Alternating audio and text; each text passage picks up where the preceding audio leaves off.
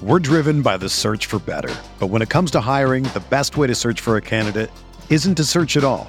Don't search, match with Indeed. Indeed is your matching and hiring platform with over 350 million global monthly visitors, according to Indeed data, and a matching engine that helps you find quality candidates fast. Ditch the busy work. Use Indeed for scheduling, screening, and messaging so you can connect with candidates faster. Leveraging over 140 million qualifications and preferences every day, Indeed's matching engine is constantly learning from your preferences, so the more you use Indeed, the better it gets. Join more than 3.5 million businesses worldwide that use Indeed to hire great talent fast. And listeners of this show will get a $75 sponsored job credit to get your jobs more visibility at Indeed.com/Blue Wire. Just go to Indeed.com/Blue Wire right now and support our show by saying that you heard about Indeed on this podcast. That's Indeed.com/Blue Wire. Terms and conditions apply. Need to hire? You need Indeed. Hey, welcome into Candlestick Chronicles, a 49ers podcast on the Blue Wire Podcast Network. I'm Kyle Madsen. I write about the 49ers over at NinersWire.com, part of the USA Today Sports Media Group. Joining me shortly is the Sacramento Bee's Chris Biederman. And we've decided to just kind of do a pod every day this week because it's the NFC Championship game and we have a lot to talk about. So instead of trying to condense all of that into one podcast, we're just shelling it out throughout the week. So you're welcome. Today, we're going to talk about the Mike Silver report about Brock Purdy's future as the 49ers starting quarterback. I was on vacation when that story came out, and then we had a divisional playoff game to talk about. So we've not gotten to discuss that. We'll dive into that. And then we've got some things that stood out in a not good way for the 49ers, both in the divisional playoffs against the Cowboys, but then just kind of down the stretch of the season, just some concerns that the Niners need to fix, or just some things the 49ers need to fix going into the NFC Championship game. So we'll talk about that as well. And as always, we are sponsored by Cooperage. You can check out the brewery in Santa Rosa, or you can visit them at cooperagebrewing.com. You can order a case online. That's right. If you're over 21 and in California, you can order a case of beer. They'll drop it right on your front door. It's the best way to acquire a beer, or you can go visit that brewery out there in Santa Rosa. You can hang out. You can watch football there. They have the giant projector TV on the wall. It's like going to a movie theater to watch a football game, but there's beer. You can just access beer and watch football on a giant screen. You can bring a dog-friendly place, really good food at their food trucks they always have out. I highly recommend going and hanging out at Cooperage in Santa Rosa if you can. Or like I said, hang out with them online at cooperagebrewing.com. Let's talk football. Blue Wire. Hey, this is George Kittle, and you're listening to Candlestick Chronicles. Kittle in Denver territory. Kittle is gonna go! Touchdown! Close has got him, and he'll sack him back inside the 30-yard line. Nick Bosa drops Aaron Rodgers for a 13-yard loss. Quick pass caught by Kittle. He dives, and he's in. Touchdown, 49ers. Okay, so something we haven't gotten to talk about yet, and I mean, we'll focus on the playoffs, and we'll do that throughout the week, but we haven't gotten to talk about the report from Mike Silver that Brock Purdy could throw 12 interceptions in the 49ers next playoff game, and he'd still be their starting quarterback next year, and that they're going to tell everybody that there's a competition, but actually there's not, and Purdy's just going to be the guy. And you and I have held off on talking about this, not about Silver's report, but just about kind of the future of the 49ers quarterback situation, because there's been so much like, okay, but X, Y, and Z could happen that changes the whole conversation. So we're just going to hold off. But Silver, who's a well-connected reporter, wouldn't report this if he didn't have it on pretty good authority that Brock Purdy is just kind of the guy moving forward. So I'm interested in your thoughts on that, because I was a little surprised, because I was under the impression, I've been saying that the only thing the 49ers could really do wrong at the quarterback position this offseason is give the job to somebody without a legitimate competition, whether it's Brock Purdy and Trey Lance or those two and a veteran, like whatever it is, there would just need to be some form of competition. And it sounds like that's out of the question now, and Purdy's the guy in 2023.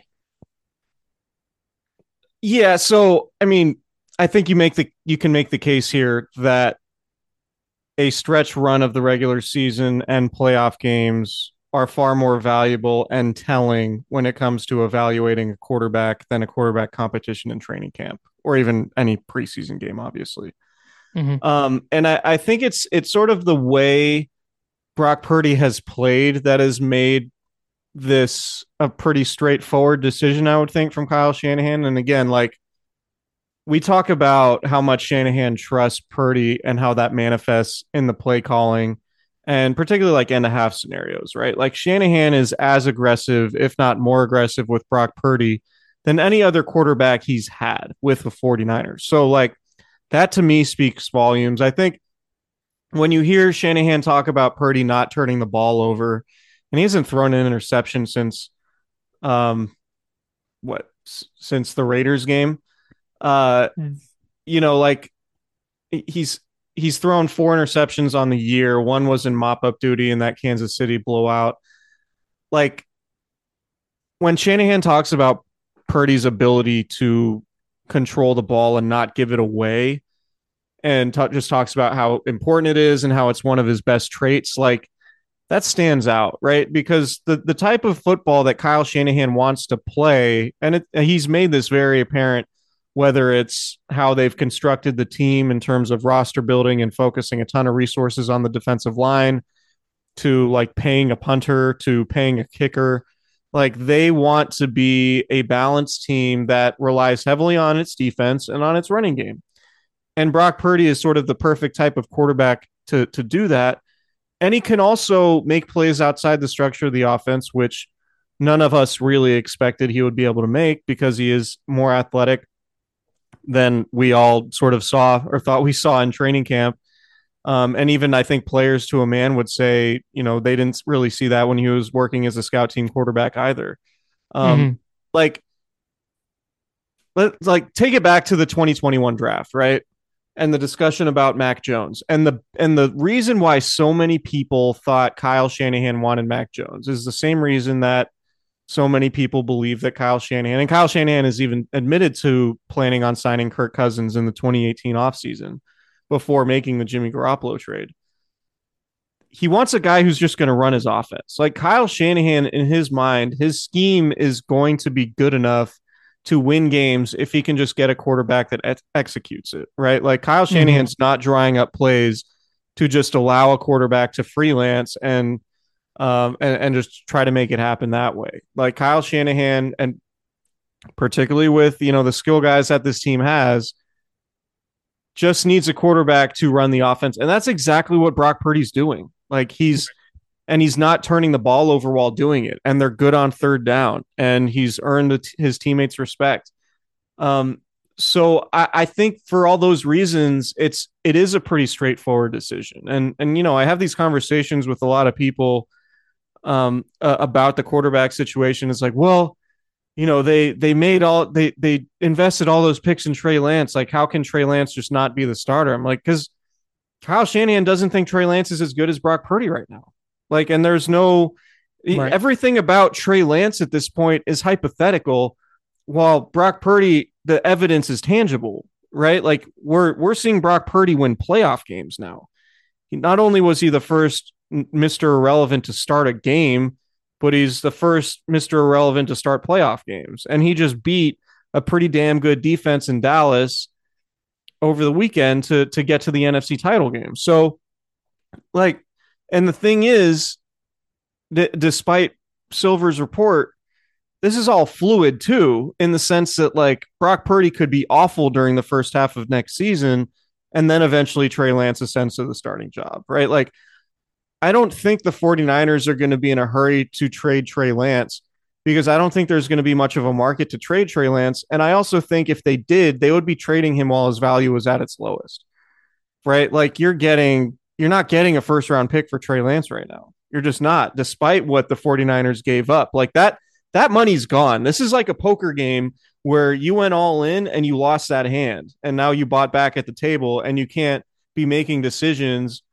whether you're going to hit or raise or whatever you do when you play poker based on already going out earlier because you went all in on at a different table, right? Like, So to me, this is Silver's report is like, and he says it's pretty straightforward and obvious to me at this point, like, because Brock Purdy is running Kyle Shanahan's offense, and that's ultimately what he wants. And that's really the most important thing.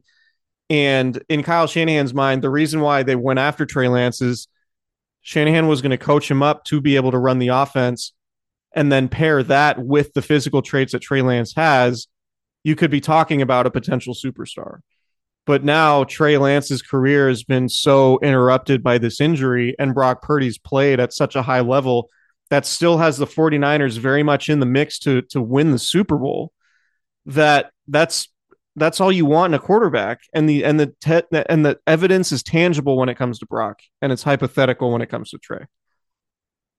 I think so much of the hesitation with Purdy is that he did go last in the draft. And we talked about this last week sometime, but he's clearly just better than the pre-draft evaluations said. Right. He can do more than teams thought he could do, whether it's athletically and that's really, okay, so let's stop there. That's really what the big difference is with him and anybody else that's operated this offense. Not only is he processing the offense at a incredibly high rate for a rookie, but he's doing things. He's operating the offense for sure, but like you said, he's doing things outside of structure that are eliminating some of the negative plays that would make it such an uphill climb for them to score points. Like we talk about, you're waiting for Jimmy Garoppolo to make that throw into traffic that gets intercepted, or you were waiting for him to take a bad sack in a big spot that pushed him out of field goal range or put him behind the sticks. And we just see time and time again that it's really hard when you're behind the sticks and you don't have Josh Allen or Joe Burrow or Patrick Mahomes or whoever to get back ahead of them. And Purdy's ability to not turn the ball over, to not take bad sacks. He took a couple against Dallas, but I mean, he was under duress the entire game. Those two things, like before Garoppolo got hurt, he was creating more out of structure and not taking as many sacks. It was like, wow, look how much better the offense is when Garoppolo does this. But Purdy's coming in, he's done it just from day one. It hasn't been this seismic shift in the way he plays. It's just kind of how it is, I hate this because I want to be able to quantify stuff, but he just kind of like has it.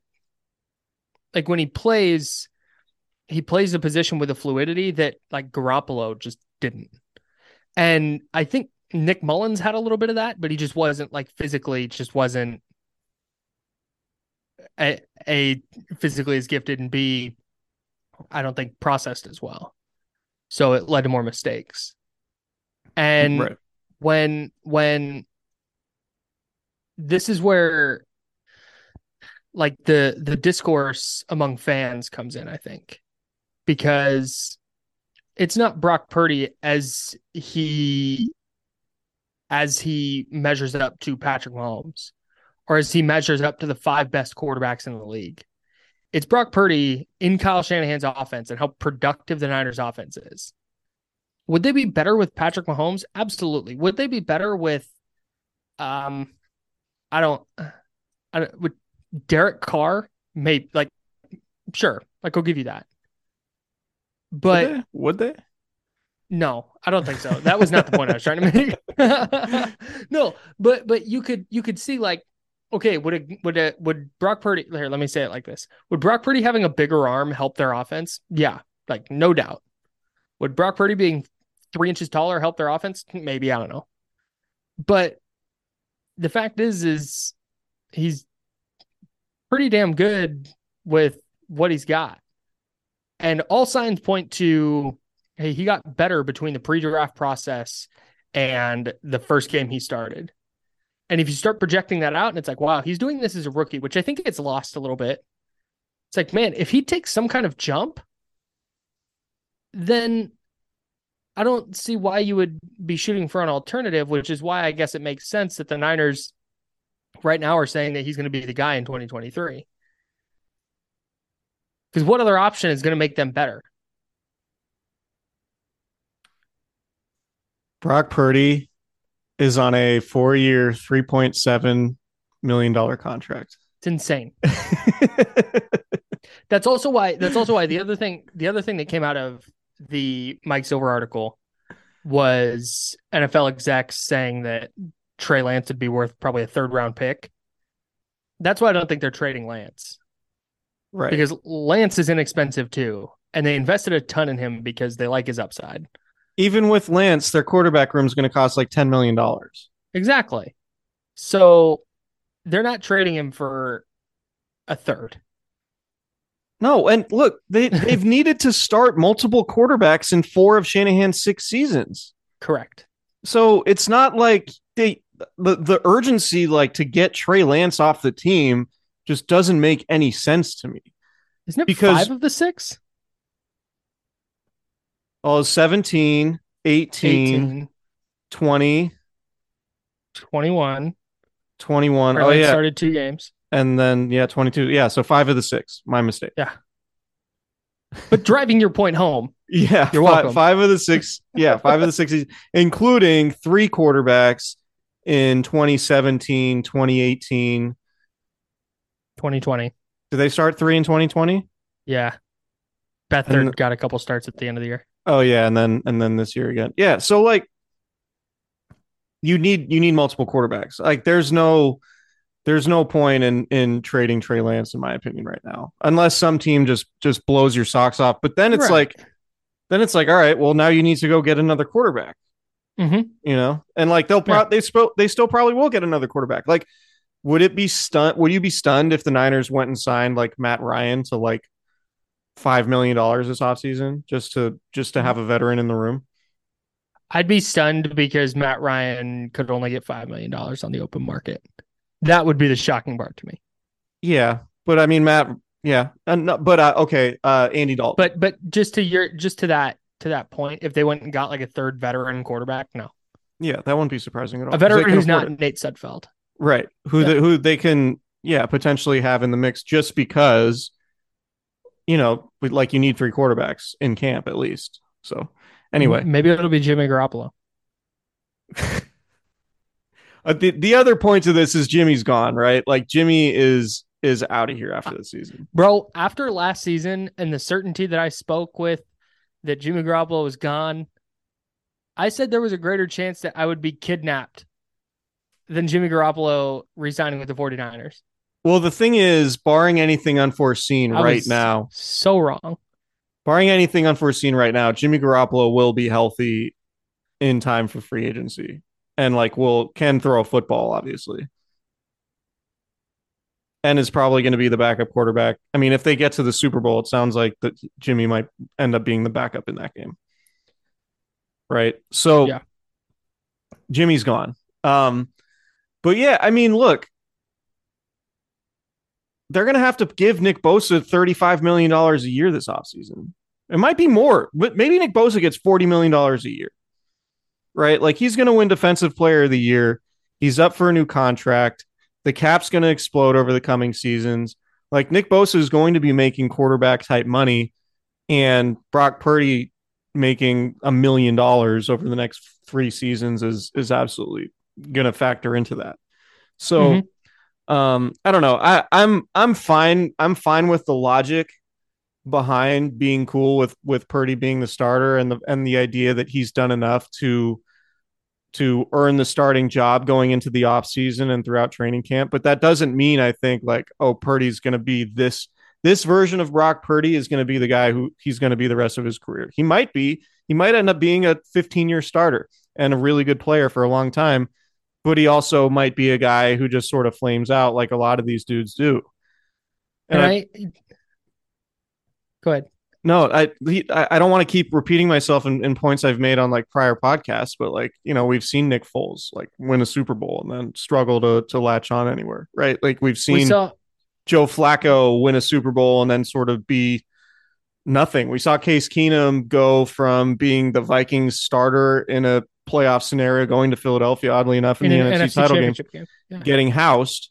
being Denver's starting quarterback that next season because he was a free agent and just not really solidifying himself as a starter. And who knows, maybe if Case Keenum would have stayed in Minnesota, maybe that would have been different. But point here is that, like, in order to be a great quarterback, you just have to do it year after year. And as well as Brock Purdy's been playing, and to get to this point, has been super, super impressive. And the fact that the 49ers look like a team that is capable of winning a Super Bowl with a rookie 7th-round pick as their starting quarterback is mind-boggling. But it doesn't guarantee that this is going to be the Brock Purdy who's just going to ride this trajectory into stardom next year. Like that's ultimately the hardest thing about being a quarterback in the NFL is being able to play at a high level season after season. And the only guys who are able to do that are the elite ones. Also, Trey Lance got hurt early in week 2. It's not like he sucked and got benched. It's not like he's Zach Wilson.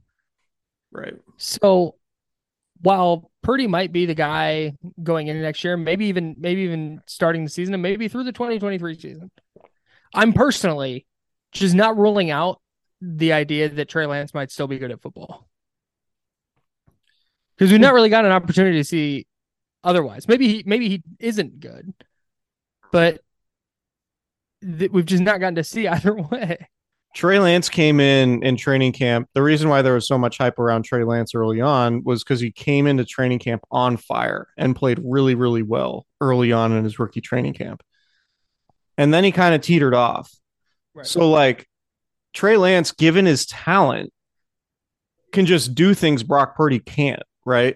Like, just physically can do things Brock Purdy cannot do, which is what, like, Aaron Rodgers in his prime could do things physically no other quarterback could do. He could flick his wrist on the run and throw it 60 yards downfield into a bucket, right? Like, I'm not saying Trey Lance can do that, but there are certain physical tools that you're like, all right, this guy's just on a different level. And physically, Trey Lance is on a completely different level than Brock Purdy. And so it wouldn't be stunning to be like, damn, Trey Lance had an amazing offseason. Trey Lance is really pushing to potentially start, but given the way these games have gone, it's going to take like an injury, I think, for Brock Purdy not to be the starting quarterback. But that doesn't mean that Trey Lance's career with the Niners is just over. Again, we've seen starting quarterbacks in 5 of Shanahan's 6 multiple starters in 5 of Shanahan's 6 seasons, and there's nothing to say that Brock Purdy is never going to get hurt. Like, right. He's not a big dude. It's not like so anyway, so yeah, I'm open to that. Me too. Do you want to talk about the NFC Championship? Let's do it. I want to talk about the things that didn't go great for the Niners, both against Dallas and just kind of down the stretch of the year. And they're the things that kind of jump out to me when I start to assess this NFC title game and what the Niners matchup with the Eagles looks like. There's a handful of things that really jump out as things the Niners need to fix quickly. And whether they can or not, I don't know. But let's start here. Instead of just dumping them all on the table, I want to try and go through these one by one. The first one is the interior of their offensive line, I think, really got exposed against Dallas. And you brought up a really good point on our post-game pod that Micah Parsons is such a game-wrecking player that it just kind of makes things difficult for the rest of the offensive line, because he's like Nick Bosa in that way that you just have to devote resources to him in a way that you don't with most other good defensive ends. But Philly's defensive line, especially on the interior, is so good and so deep that even without a Micah Parsons level player, I think they're going to present the same, if not more, problems for the 49ers. And when that happens, the run game doesn't get going. Things get more difficult for Purdy. And we see what the Niners did in the first half. They went like 4.4 yards per play, which would have been last in the league by a lot. Like by a lot. It would have been below the Texans. That's how inefficient their offense was. So I don't know how they really fix that. Yeah, I mean, so to say their interior got exposed, like, I guess you could say, I would say, I just think the Cowboys defensive line played really well and is like much more talented than the 49ers interior. Like we knew the Niners interior all season isn't like this crazy talented group, right? Like you have a rookie in Aaron Banks, you have a guy who's never started in Jake Brendel, and you have sort of a journeyman in Daniel Brunskill who's rotating with Spencer Burford, who's a rookie, right? Or I guess Banks is a first year starter. Yeah, Banks is a first year starter. He's not a rookie. But point being, yeah. Point being, like, it's not the most talented group in the world, and the Eagles' defensive line is super talented, and the Cowboys' defensive line is super talented, and those dudes were just playing super hard. Yeah, like one thing that I thought Dallas was really good at, and a big reason why the 49ers struggled to run the ball in the first half, was that they prevented the interior guys. They did a good job preventing them getting to the second level. Like when the 49ers are running the ball well, they're doing those combination blocks to where they have two guys blocking defensive linemen, and then midway through, one of the guys advances to the second level and they get a hat on a linebacker or a hat on a safety. And that is so often what leads to these big runs that they have. And obviously the 49ers didn't have a lot of those runs. So that's going to be a huge thing. Like the 49ers offense is, can dictate terms to the defense when they run the ball. And when they can't run the ball, they become a whole lot more predictable and easy to defend. And even play action just wasn't all that effective for most of the Dallas game. Like the Cowboys defense did a really good job staying sticky in coverage. And, we talked about that, but like when it comes to the Eagles, man, like their run defense isn't as good as their pass defense for sure. And you look at, Javon Hargrave, their defensive tackle, is 11 sacks. Like Brandon Graham's still doing it. He had 11 sacks. Josh Sweat has 11 sacks. Hassan Reddick had 16 sacks. Like this is legitimately one of the best pass rushes in recent memory, right? Yeah. Just like to have four guys with double-digit sacks. Like the Niners only had one guy in 2019 with double-digit sacks. Right. And so, and even Fletcher Cox, fifth on the team with 7 sacks. Like that's a bananas number, right? So, it's really going to come down to like the 49ers winning on Sunday has to include a performance from the interior of the offensive line where they just hold their own. Like they're not going to dominate that group. Like Javon Hargrave, Brandon Graham, Fletcher Cox, Hassan Reddick, Josh Sweat. Like those guys that's just a really, really good defensive front. And the Niners are not going to just bully them and move them around. Like I know the run numbers, a lot of people are talking about the running game numbers. I'm expecting Philadelphia to come out and defend the run well. Like when it's a focus in a game like this, like they're going to defend the run well. It's not going to be, like week 18 or week 16 versus whoever, like, and a team spring some runs. Like, no, this is the NFC Championship game. Like, I'm expecting, given all the talent that the Eagles have, that they're going to be able to stop the run. So I do think that's a real challenge. And obviously in pass protection too, like those are big dudes who, the fastest line to the quarterback is through the middle, not around the edge. And that can be really problematic for the Niners if they get to Brock Purdy. And so, yeah, to your point, like Purdy was pressured on half of his dropbacks. It was the most. I got the Jeff Deeney tweet. Brock Purdy was under pressure in 48.5% of his dropbacks per PFF. Jeff, shout out Jeff Deeney. Most of any 49ers quarterback since 2020. So, yeah, that's a problem. Like the pressure on Purdy was a big reason why the 49ers offense wasn't as successful as we've typically seen. And a lot of that too was a product of them not being able to run the ball like they normally do too. Yeah. And I think the other reason it's going to be a problem is Philly is one of very few teams that just has, I think, the players in coverage to just match up against the Niners, where it's like James Bradbury and Darius Slay are going to cover Deebo Samuel and Brandon Ayuk, and Chauncey Gardner-Johnson or Nakobe Dean or whoever, like good athletes down in the box, they're going to run with George Kittle. And it's just not going to be super easy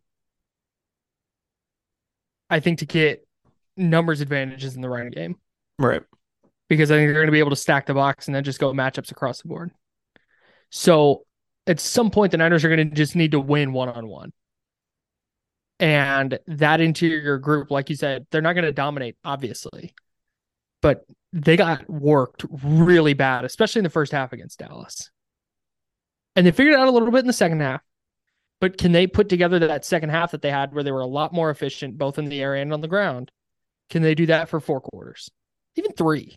Like, maybe it takes them a quarter to figure it out. But I don't think they're going to hold Philly to 12. And if it's a spot where they're getting behind, 2-3 scores, this is a really, really good Philadelphia team. I think it's going to be really hard for the Niners to win if their interior is as bad as it was on Sunday.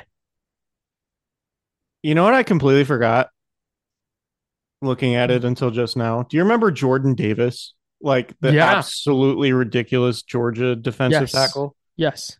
The Eagles drafted him 13th overall last year, and he's like not getting a ton of run for them. That's how good their defensive line is. Like Jordan Davis is like their 6th or 7th dude. Yeah, just physical freak, and they're like, first round pick. Yeah, we'll see. Guy. We'll see. We got Linval Joseph.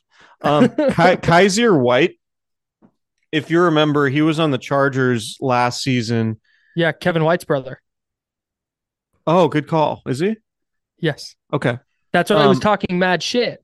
Yeah, so like just cut Kevin White, I think. Right. So yeah, Kaiser White was like really doing a lot of instigating when the 49ers and Chargers were having joint practices in Southern California, to the point where Kyle Shanahan walked into the Chargers huddle and stuck his finger in Kaiser White's chest, and practice resumed and nothing happened to Kyle Shanahan, which was a wild thing. I was standing on the sideline. I was just like, I cannot believe Kyle Shanahan just did that and nothing happened. But that was nuts. But so there's a little mini backstory there for you. But can't wait. The Kaiser White storyline. Yeah. Keep it locked. Yeah. Do you want to talk about the red zone? Yeah, we can talk about the red zone. Niners in their 2 playoff games. Let me just make sure I have this right before I say it. They were 4 of 7 total. They were 3 of 6. Sorry, 4 of 9 total. There were 3 of 6 against the Seahawks, 1 of 3 against the Cowboys. Mm-hmm. I don't know, like, if there's a broad sweeping statement about their play in the red zone in these last 2 playoff games, because they were good towards the end of the regular season, but they also weren't playing like the best teams. But they just need to be better in the red zone. Like, going 1 of 3 in the red zone in Philadelphia would be pretty problematic, I would think. Like, I think they need to score touchdowns if and when they get down into the red area. Like, that just has to happen. And I think some of that has to do with the running game. A lot of that has to do with keeping Brock Purdy, having him make throws where he's not under pressure and not having to escape the pocket and do the scramble drill. Because the scramble drill is a hell of a lot harder when the field is condensed, right? Like in the red zone, when he has to break the pocket, it's a lot harder to make plays because there just isn't the same amount of space available to him. So they do need to run the ball better in the red zone. And I was going through some of the red zone plays that they had. You remember, we didn't talk about this, but like the quarterback draw that they called, or I don't know if they called it or it was a broken play or what, but that was a really weird play call and it absolutely didn't work. I thought so. It 100% didn't work, but I got the idea. Like, I got it was one of those things that was so not going to work that like the Cowboys would never be sitting on it.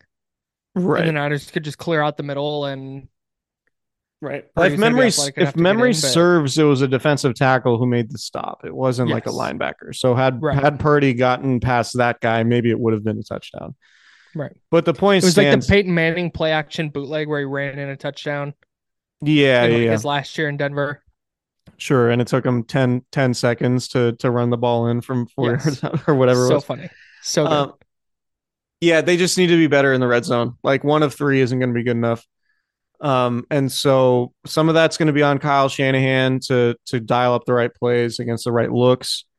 I'll look up Philadelphia's red zone defense. I also think some of it is on Purdy because he's so mistake averse, especially and probably in the red zone. And he's probably got Kyle Shanahan in his ear telling him, like, do not turn the ball over here. Right. Like, we got 3 points. That don't turn the ball over. That I think there's a hesitation in that spot that maybe he doesn't have elsewhere. Sure. Yeah, so the Eagles are 11th in the league, allowing 53.57% of red zone touchdowns. Totally. And so they're a good red zone defense. Big Juwan Jennings game, I think. Yeah, it Spoiler could be. alert I mean, for the that's Cooper six-pack. I mean, I say it every week. I'm waiting for that Juwan Jennings multiple touchdown game. But so Stephen Ruiz said something really interesting on our pod about Jonathan Gannon, the Eagles defensive coordinator. And he just does the like early Robert Saleh thing where it's like, hey, we're running cover 3. Like, see if he can beat it. And that works when you have guys who are gonna. The Seahawks did that in the Legion of Boom era. It was just, hey, we're gonna go mano a mano with you, and you're just not gonna beat Richard Sherman and Earl Thomas and Bobby Wagner and those guys. But I don't think this Eagles defense, as talented as it is that level of talent. And so we talk about the interior of the offensive line winning one-on-one matchups. If the Niners can get Brandon Ayuk or Deebo Samuel or Christian McCaffrey, whoever, George Kittle, to win one-on-one, I think there's going to be a lot of yards for the taking, especially because the Eagles aren't like a great tackling team. Yeah. I could definitely see that. Can I run 2 more things by you? Yeah. That I have concerns about? Sure. This goes beyond, not so much in the divisional playoffs, because it's the deep passes that the Niners started giving up late in the year, particularly against they nearly gave up a couple against the Saints, but the one Chris Olave one was called a drop for some reason. You remember that when they reviewed it? But they gave up the 77-yard touchdown to AJ Green against the Cardinals in that last week of the year where he mossed Deommodore Lenoir. The Raiders had a couple of long touchdowns. Dallas only had 2 completions of 10 or more air yards, but one of them was the 46-yarder to CeeDee Lamb. And it's just like Jalen Hurts is really good on deep throws. He's completed almost 40% of them this year. AJ Brown killed the Niners last year. Devontae Smith, their other receiver, is really excellent, especially getting down the field. I think there's going to be some shots available for the Eagles. And not saying the Niners need to intercept all those throws or whatever, but they just can't let it turn into a shootout where the Eagles are just getting a shot play on every series. They need to figure out how to eliminate that, because that's part of what they were so good at in 2019 was limiting those chunk plays. And they also don't have as rangy a safety right playing free safety right now. Like Deshaun Gibson is just not like the rangy, like sideline to sideline, gonna erase all your deep opportunities type of player at this point. I don't know that there's a version of this game where Deommodore Lenoir like plays poorly and the 49ers win. Yep. I think like he's going to get picked on. Whether it's Smith or Brown, or like I'm curious to see if Mooney Ward is shadowing AJ Brown like the whole game. I mean, I would think so. I think that would make sense. But even then, like Devontae Smith is just a tough matchup for really anybody. But I think Deommodore Lenoir could potentially be in for it, and like or at least a lot of targets. Like if I'm devising the Eagles game plan, I'm taking 2 or 3 deep shots to Deommodore Lenoir's side of the field, particularly if I can do it in a way where there isn't safety help over the top and it's just one-on-one. Yep.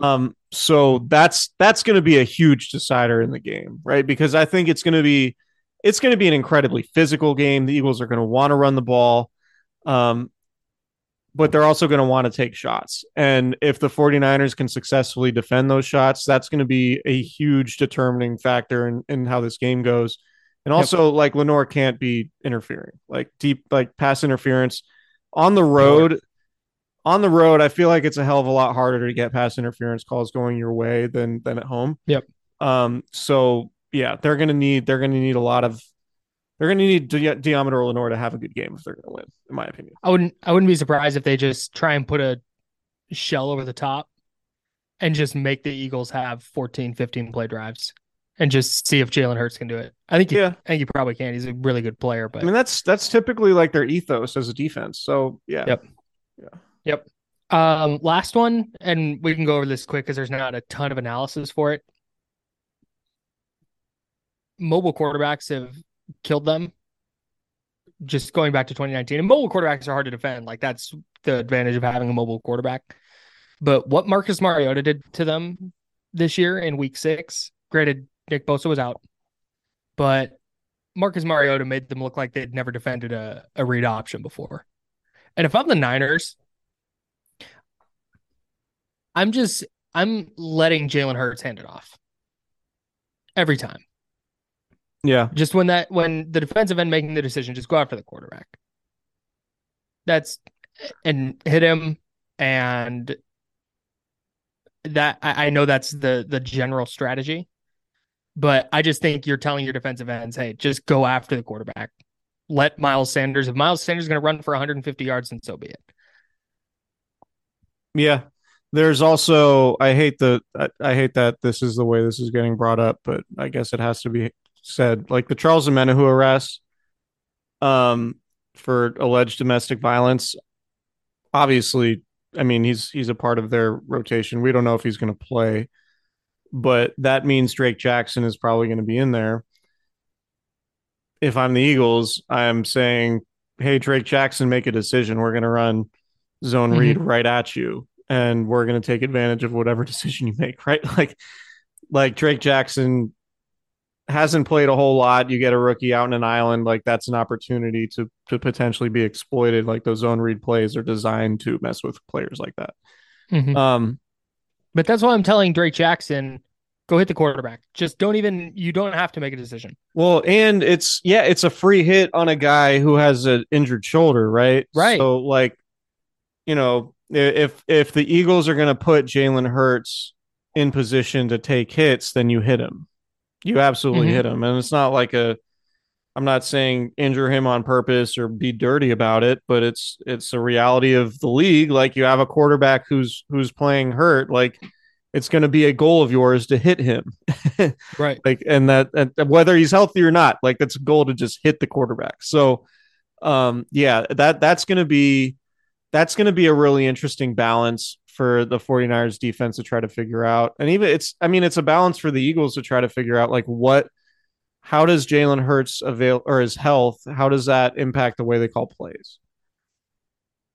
That'll be fascinating to see. So yeah, I mean, mobile quarterbacks have been a problem for the 49ers for a while. And like DeMeco Ryans too, is he going to be dialing up a lot of blitzes on third down, which it seems like he does a lot of the time? Some of those can really hurt your defense when you have a mobile quarterback and he's able to get outside containment, which has happened to the 49ers when they do struggle to contain mobile quarterbacks.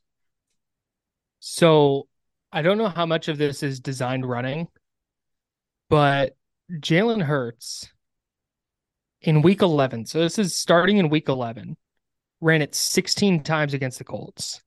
He ran it 17 times against Green Bay. For 157 yards. Right. Only 5 times with a touchdown against Tennessee, but that was the game they won 35-10. Then at the Giants in a game they won 48-22, he only ran it 7 times. But then against Chicago, that game he got hurt 17 times for 61 yards and 3 touchdowns. But since then, 9 for 13 and 9 for 34. And that's going to be really, really interesting. If the Niners do get a shot on him early, does that just shut down the quarterback running game? or just make him ineffective or less willing to try and stay in bounds on a play where he's near the boundary. No.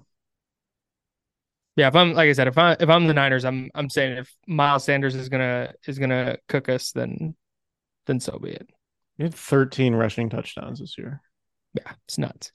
They get at the one and they do that play where he lines up under center and they just line up 4 running backs behind him and push him in. Yeah. Which I thought was illegal. No, they changed that rule over the last few years, I think. Did It used to be illegal. But yeah. I mean, no, it's tough. It's going to be a really, really tough game for them. Yeah. But they can win. They definitely can win, but it's, in my opinion, they're definitely the underdog. No, I tend to agree with you. Philly's really good. They're very, very good. They're as advertised. Where the 49ers have the major advantage is experience. Mm-hmm. And if the Niners at any point, like in the second half, can sort of turn the home crowd, like just create angst in the stadium, then that benefits them. Yep. Right. Like it's when you haven't done it before, and then it's like, like I keep going back to the 2011 NFC Championship game. The Niners were definitely the better team than the Giants. Mm-hmm. But there was a point in that game where, I mean, obviously, when you drop punts or you muff punts, the stadium feels a certain way, and it's just like it's such a unique feeling in sports because a home field advantage can feel like a home field disadvantage when you're in front of your home stands. Mm-hmm. And like if Eagles fans are angry at the way the game is going, that's a huge benefit to the 49ers. So it'll be interesting. I hope so. You like that analysis? It'll be interesting. Yeah, we'll see. My favorite one. That's all I got. I'm trying to get Jalen Hurts stats from his last 3 games here, but it's just not it's not working. He's thrown 2 touchdowns and 3 interceptions since he hurt his shoulder. Are you on Pro Football Reference trying to highlight games? Yeah. Yeah, not working for me either. Not going great. Yeah, that's kind of a flaw in the old website here because that would be helpful. Okay. Let's get out of here. Yeah, we're getting out of here. We'll have I'm actually making a cameo in Santa Clara this week. Oh, love that for you. Heading down there on Wednesday. So we'll have some Handlecron in the house. Some in-depth on-site analysis once again. Can't wait. Yeah, that'll be good. All right. Shout out to Cooperage. Subscribe, rate, and review. Shout out to Tyler. We'll shout out to Tyler. Shout out to both Tylers. Tyler at Cooperage and Tyler our producer. Oh yeah. We will talk to you guys later and enjoy the rest of your week. Woo.